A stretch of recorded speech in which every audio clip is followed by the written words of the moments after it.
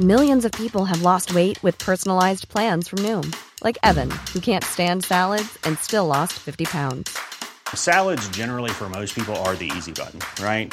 For me, that wasn't an option. I never really was a salad guy. That's just not who I am. But Noom worked for me. Get your personalized plan today at Noom.com. Real Noom user compensated to provide their story. In 4 weeks, the typical Noom user can expect to lose 1 to 2 pounds per week. Individual results may vary. Hiring for your small business? If you're not looking for professionals on LinkedIn, you're looking in the wrong place. That's like looking for your car keys in a fish tank.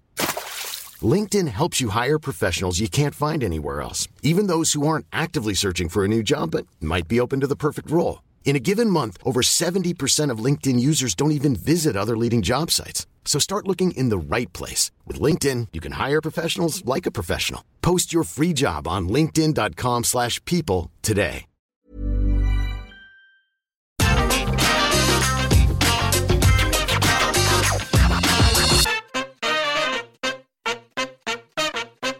Hello and welcome to the AEW Rampage preview. I'm Adam Wilborn from What Culture, joined by one of the Dudley boys, Michael Sidgwick from What Culture, to look ahead to tonight's episode of AEW Rampage. But before we get into it, if you're a fan of this sort of thing, make sure you subscribe to What Culture Wrestling on either iTunes, Spotify, or wherever you get your podcasts from for daily wrestling podcasts, where we not only review AEW Rampage, but also AEW Dynamite, Raw, SmackDown, NXT 2.0 pay-per-views, premium live events. We have interviews, roundtable discussions, and a round of the week complete with a bloody good quiz, of course, on Wrestle Culture. As I said, though, joined by Sidgwick to look ahead to Rampage tonight.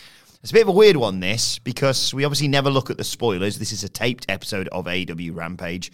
But there's already quite a lot of buzz about this one, isn't there? Yeah, absolutely. Yeah, just as a general rule, whenever it's taped, I don't tend to look at the spoilers. It's an AEW problem because the company's doing great and the general critical and fan reception to it is awesome. But Rampage has, quote unquote, fallen off. At least compared to Dynamite, the byproduct of that is Dynamite's still awesome and hasn't had its prestige or its sort of must-see quality ruined. But Dynamite, we've said this 1 million times, and when they do 1 million shows similar to themselves, you're going to get the same take. They're 7 out of 10. Usually you get a very good or great match, 2 matches that sort of advanced storylines or push who needs to be pushed or whatever. And it's a fine hour of television, usually a very good one. But yeah, this one's much different. There's a match, and you've all heard about it. I don't know who wins. We will not give any predictions or result spoilers because we don't know. We're just going to basically go by the quality spoilers, if you like, when we sort of inform our preview analysis for this show. Apparently, there's a match, and it's Jon Moxley versus Wheeler Yuta that is so good that, one, I've read that it might even be better than FTR Young Bucks, which happened in the same building. 2, it was so fantastic that Tony Khan came out at the edge of the show and said that a star was born tonight in Boston in terms of Wheeler Yuta. And 3, the buzz was that it was better even than Danielson versus Kingston, which took place in Boston. So people who are in the know, and it was all over the Squared Circle thread, which I looked at for some reason. When I was trying to gauge what the thoughts were on Dynamite, etc. Like, these are people who were there. Everyone is absolutely effusive in their praise of this match.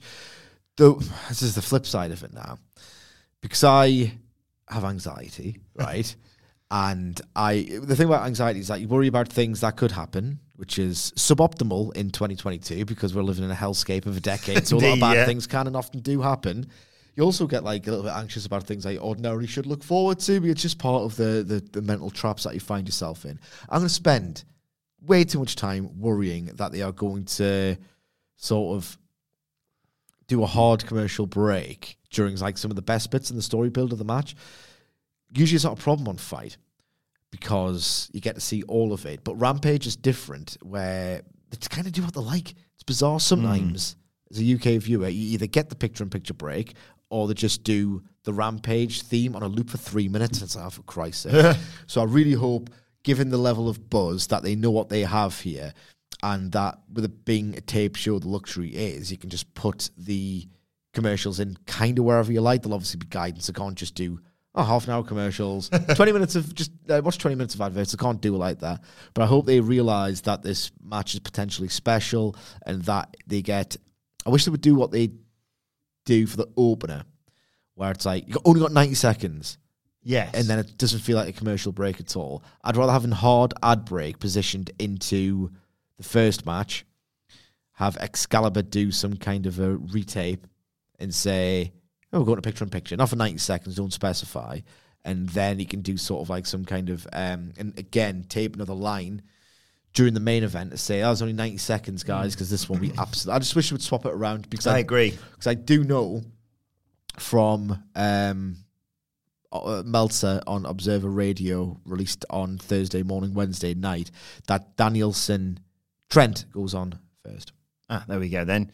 In terms of Wheeler Yuta, though, they clearly got big plans for him. He's the pure champion, I think is the correct term in Ring of Honor. And yeah, him versus Moxley. Is this another development in him potentially becoming a part of this Blackpool Combat Club? Yeah, I can't wait for this match. I was looking forward to it before I heard the buzz. I'm just so desperate to see just how special it is. This is one of the times where I'm really believing that it's genuinely special, just because the volume of the noise is so deafening at this point. Yeah, this isn't like the odd tweet from someone who, is wrestling subjective. Some people... Yeah.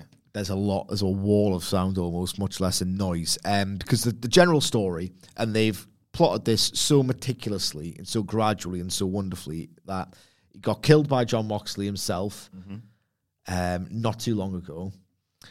They had a tag match with Wheeler Yuta and Chuck Taylor where he did kind of one fire-up spot and he took the beating and he seemed to want the beating to prove himself, to prove his credentials to join the Blackpool Combat Club. Then he has that singles match with Danielson where I'm thinking he's a star, like he's genuinely a star. So for this match to transcend a level above what was already a masterclass in crowd psychology, manipulating the fans into...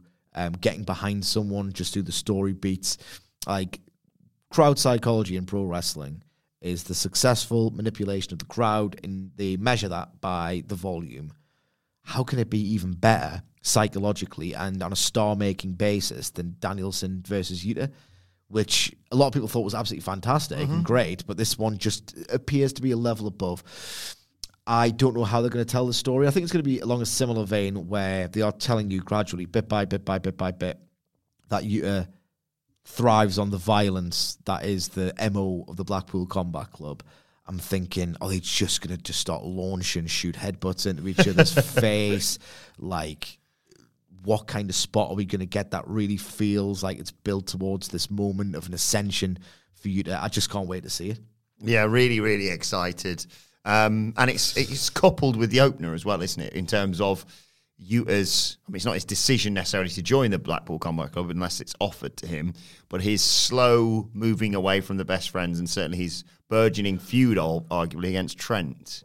Well, there's a term I like to use when we see some nice overlapping and resourceful use of talent and overlapping storylines, and that is deft dovetailing booking and the existence of Trent versus Danielson on this very show, which is going to happen before Mox versus Yuta, unless they switch it around. On a storyline level, it makes more sense to do Danielson versus Trent first, and in fact, that is what they did, because the idea is Trent can sort of want to go out and prove to Yuta that you're a prick, you shouldn't have turned your backs on us, we know what's best for you. I no longer want what's best for you, but we've got something to prove. We're not just some geeks, like, we've got things to show you.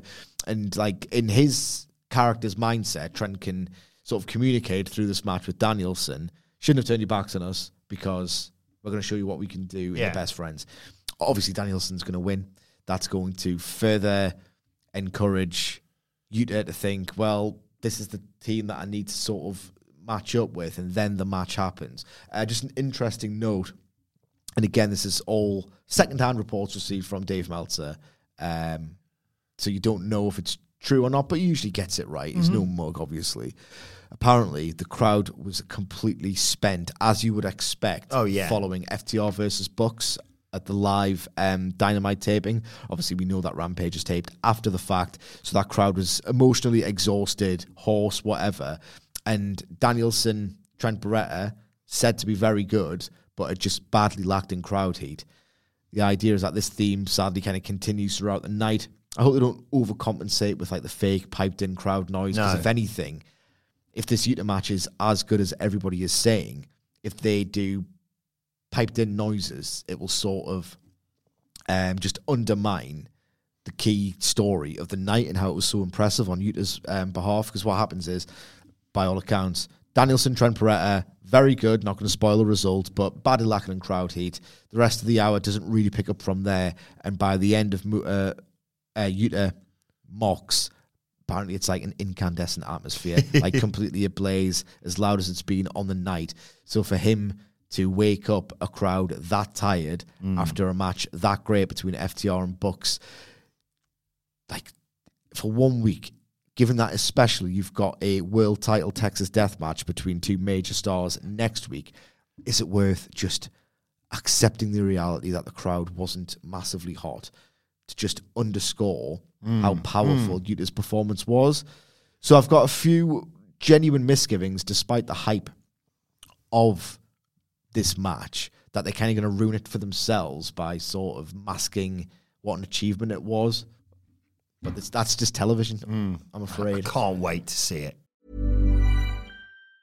Quality sleep is essential. That's why the Sleep Number Smart Bed is designed for your ever-evolving sleep needs. Need a bed that's firmer or softer on either side? Helps you sleep at a comfortable temperature? Sleep Number Smart Beds let you individualize your comfort, so you sleep better together. J.D. Power ranks Sleep Number number 1 in customer satisfaction with mattresses purchased in-store. And now, save 50% on the Sleep Number Limited Edition Smart Bed for a limited time. For J.D. Power 2023 award information, visit jdpower.com/awards. Only at a Sleep Number store or sleepnumber.com. Life is full of what-ifs. Some awesome, like what if AI could fold your laundry? And some, well, less awesome. Like what if you have unexpected medical costs? United Healthcare can help get you covered with Health Protector Guard fixed indemnity insurance plans. They supplement your primary plan to help you manage out-of-pocket costs. No deductibles, no enrollment periods, and especially no more what-ifs. Visit uh1.com to find the Health Protector Guard plan for you. Before we go any further, though, this show is sponsored by BetterHelp. Now, we all carry around different stressors. They can be big life worries or just, little things like your favorite wrestler not being used properly. The thing is, when we keep them bottled up, it really can start to affect us negatively. Therapy is a safe space to get things off your chest and to figure out how to work through whatever is weighing you down. It is really helpful too for learning positive coping skills and how to set boundaries. Therapy basically empowers you to be the best version of yourself. So why not give BetterHelp a try? It's entirely online, designed to be convenient, flexible, and best of all, suited to your schedule. Get it off your chest with BetterHelp. Visit betterhelp.com/whatculture today to get 10% off your first month. That's BetterHelp, HELP.com/whatculture. Let's move on and talk the Owen Hart tournament. There's another qualifier tonight for that. Red Velvet versus Willow Nightingale, someone who I'll admit I had never seen before until I watched her face Mercedes Martinez at the Super Card of Honor, and she really won me over. She's got a great personality, and she's great to watch in the ring. Having said that, I feel like Red Velvet probably is the one who's going to progress to the tournament. Yeah, indeed. Red Velvet is the AEW prospect that they've been building quietly, but not prominently since the Crossroads Dynamite, where it was Red Velvet and Cody versus Shaq and Jade Cargill, which kind of scanned. It was surreal then, and it's even more surreal now. Yeah, I didn't think about that. So she's been a sort of another patient, long-term project. Obviously, being a woman, she doesn't get the same opportunities as Garcia's, Yutas, and all the rest of it. But yeah, I expect her to go over on that basis. I'm not particularly expecting an in-ring classic, if I'm being perfectly honest. And again, the idea is that it's one thing to push and keep a performer in the mix with a really sort of relative lack of experience. If they're not getting reps, more often than not, they can only progress so far, and it just feels like their progression's being like stymied. With Red Velvet, she continues to botch to a frightening degree, and I don't really see much actual progression from her, but I don't necessarily think she's in the right system. It's been a core AEW problem from the jump. Only now are Private Party really showing what they can do. You just worry about acts like the Gun Club and stuff like that on this basis. So I'm not expecting anything great because I don't think the precedent is there, which is a shame because Red Velvet versus Jade Cargill, the first singles one they did, in the dying phase of what they're calling the pandemic era. It's more cases than ever, but, it is what it is. That was great, but I haven't really seen much progression from that, and I expect Red Velvet to go over. Yeah, I think they're going to have, no offense to Willow, more recognisable names throughout this tournament. We've seen other people who've already qualified, of course, as well. But yeah, I really hope that Tony Khan, obviously with his involvement with Ring of Honor as well, has noticed the talent that Willow Nightingale's got, because she's got great potential, hasn't she? Yeah, one thing that Tony Khan, he's great at several things. I don't want to be a simp or a mark, but I happen to think he's phenomenally talented in the role of a booker. One thing you wrote a book about it. I did, in fact, yes, and you can order it right now on Amazon. Becoming All Elite, The Rise of AEW. One thing he's great at is he recognises that fans are clever enough to sense that spirited defeat means more than some kind of corny finish. And honestly, sometimes to the detriment of certain matches, he always likes to give the loser something when they're laying out the matches. And I expect this pattern to happen here. We've also got Swerve versus QT Marshall. Swerve also busy with his feud alongside Keith Lee against Team Taz. But QT Marshall is a solid hand, not to give him a backhanded compliment there. But, we know the role that he's going to play, especially in a match like this. And I love seeing Swerve back in a wrestling ring. Yeah, I really like seeing Swerve in a ring. Very unique movements, like dripping with personality. Then QT Marshall, this is not an exciting match. No one's creating Reddit threads about the lore of this match that was taped and you're going to get to see soon. It's QT Marshall. You know what you're going to expect. He's going to do a good, solid job to get Swerve over in a match that just gently reminds fans, look, we've got a star here. We might not be pushing him to the world title just yet, but keep an eye on Swerve Scott because Swerve Strickland, sorry. Just keep an eye on him. One thing that sort of makes me think this could be more fun than it might seem on paper is that QT Marshall's got a great stupid face. Yes. He's got a great face where he can look like he's been outwitted in the ring. Like when Hook stepped back from the, what do you call it when you jump onto the turnbuckle and sort of do the jump back? It's sort of like a, I want to say springboard, but that's not right. It's like not a leapfrog or something like that. But you know what I mean. So Swerve is very aptly named because he can swerve you with his sort of unique approach to running the ropes, and I just think that if they can get on the same wavelength, which is a problem with Swerve Strickland because I think Ricky Stark struggled with it at times. Unorthodox. Yeah, his movement and the way he sort of runs around the ring is so unorthodox and unique to himself that certain wrestlers kind of struggle to position themselves because it's sort of not in their training. So Strickland's creativity does come at a cost. But if QT Marshall, and he's thoroughly very good in his role, can sort of get in the correct positions and sell sort of being mystified at where the guy is, this should be like a fun 8-minute attraction. Any involvement from Team Taz in this? Do you think they've done that a lot recently? Obviously, last week's Rampage, a brief segment on Dynamite as well. Yeah, they've done it a lot, but they do a lot to excess. They shoot angles so often every single week that a lot of times it can just feel a bit fake. I've been in favour for the longest time, long-time listeners, and mega fans will forgive me for repeating a take, because it bears repeating when the same thing happens to diminishing returns. They shoot too many angles. It all feels a little bit like things to do rather than things that characters would do, if that makes any sense. So, yeah, I do expect some kind of angle involving Keith Lee and Team Taz. But if they can find a cool thing for Keith Lee to destroy or burst through, then that should be good. Exactly. Speaking of things to destroy... and burst through. Yes, last week on Rampage, we got Sammy Guevara and Tay Conti destroying... Dan Lambert's car, I believe it was. Like a Jeep or... Yeah. And then, of course, we got it's only in picture-in-picture, but the American plop team shenanigans, let's just call it. American top team. More like American plop team.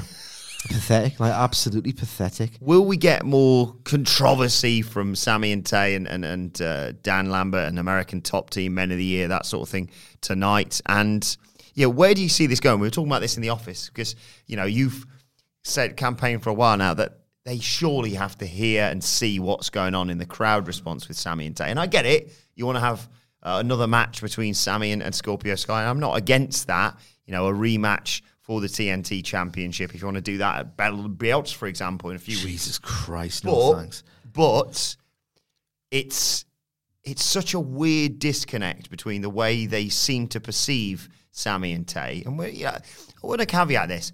We're all happy for Sami and Tay. We're not shooting on their relationship. We are shooting on the way it's being presented on AEW television because the crowd are receiving it a very different way than the way that they seem to think it's being presented. Is that fair? Of course it's fair. Like, look at the way that pro wrestling babyfaces have always operated, fighting from underneath, valiantly struggling against cheating heels, right? Look from the unique lens of how AEW has promoted babyfaces since its inception. Hangman Page has gone on a 2-year quest where he's had to overcome his mental health battles, his self-doubt, his anxiety, in order to realize his destiny. Jon Moxley, even before his really unfortunate real-life circumstances, connected with AEW crowds by literally crawling through broken glass. This is a company that usually gets babyfaces so right, which renders this sort of hopefully isolated run of Sammy Guevara's all the more inexplicable. People need to think that there are obstacles over which babyfaces can overcome, struggles that they face, whether it's a cheating heel, mental health, plunder, getting just kicked out of them, like Wheeler Yuta, basically. Every single babyface needs to overcome the odds. It is the most simple, dramatic tenet of professional wrestling. Sammy Guevara, which he's stupidly broadcasting on social media to just drive this resentment and to arrive at this reaction, has got everything. Young, good-looking, great physique, very attractive girlfriend with whom he's having fun every single day of his life on the road. The guy's having the time of his life. That's not a babyface quality. And the fact that they've been stupid enough to adapt it to his on-screen character, who's like, yes, they got screwed out of the title and all the rest of it. Yes, they got beaten up in the post-match, so he should get a measure of revenge. Smashing up a car during WrestleMania season, no less, when they know that the anti-WWE crowd are taking the piss a little bit. The optics of doing that are just stupid, and the timing of them it's just really quite stupid as well. Sammy Guevara said words to the effect of, I don't care about the belt. I just done it the other week, and I'd rather do some kind of mixed tag because I want revenge. If you don't want the belt, and if you've got nothing really to fight for other than this sort of really cool life that you've created for yourself that everyone kind of resents at this point, it's just unspeakably stupid. And AEW are the listening company. They must know that people hate this. This got booed out of the building. I was watching on Fight, and for my sins, because I wanted to see what was on the next card. It was like car crash television almost. I wanted to see what rubbish joke was on next. And I was more listening to the reaction rather than I was watching the segment. And they were getting booed out the building at the end. Not only was the Pat terrible, not only is he stupid enough to not babyface himself in any way, shape, or form, but I've lost my train of thought because I hate this so much. But he has be mad and then they neck on with each other at the end, just icing on the cake, really, wasn't it? AEW's a listening company. They must realize at this point, it's all over Twitter, the resentment. It was absolutely undeniably unpopular in the building. Even the rest of the roster have picked up on this and are using it for engagement for their own likes. That's what it's all about. Daniel Garcia replying, "Oh, guys, you having sex?" Yeah. I have noticed, everyone kind of hates this, and they must realize that people hate it. Therefore, this act either has to be completely disbanded. It's even worse than the Seth and Becky stuff, exponentially worse. Because at least Seth and Becky were like, you can do what you want on social media. I'm not saying that Sammy Guevara should be ordered to not acknowledge his relationship, but it's a tool that allows a glimpse into your life. And if you should be allowed to do this. And it feels bad for me to say, I shouldn't do that on social media. He's not being a troll. He's not being a tribalist dickhead who sort of abuses people. He's using it realistically in a way nicer, a more wholesome way than about 98% of the arseholes on the platform. And yet it's still a bit much. And I would be a little bit... I'd feel really sorry for him if, in fact, none of this was acknowledged on camera and he was playing a great babyface on screen and he just happened to be using Twitter to be happy about his life and to share his happiness, and he was getting booed. I would think, well, that's harsh, because you should possibly, unless someone's being such an arsehole that you can't disconnect from their persona on screen, just try and ignore one while you're watching or observing the other. But it's happening on screen as well. It's just absolutely ridiculous. I don't know if they've pitched it. I don't know if that's been imposed upon them. Why would they impose it upon them? Hey, that stuff that everyone hates on social media, that's over on social media. Let's put it on TV. It just, no. I just don't get any of this. I feel like it's going to be a short-lived embarrassment, and it's a shame because Sammy Guevara's actual in-ring output, particularly during the second phase, if you like, of his TNT title reign. I know he's had two, but you know what I mean. He was really sort of working great matches, the Cody match, the three-way on Rampage, any sort of, this is a bit mid. All of that was kind of going away, and then they've just ruined it all over again. And in terms of tonight, some more kind words from Dan Lambert to add to the controversy, basically. Yes, and it might be AEW's single biggest creative disaster, this. Wow. I maintain that the Dark Order, there was a reason for them to grow and strengthen numbers. It made use of the win-loss rankings framework.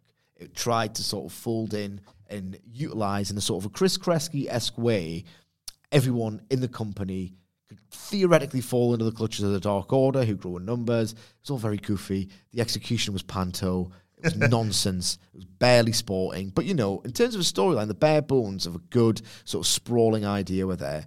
The Nightmare Collective, at the very least, they realised this is an absolutely dying vanity project, and they got rid of it. At the very least, with the Nightmare Collective, and this has gone completely sort of under the radar, in my opinion, it was genuinely a vehicle for progressive characters and representation, which is of immense value, and we should be seeing more of it in AEW.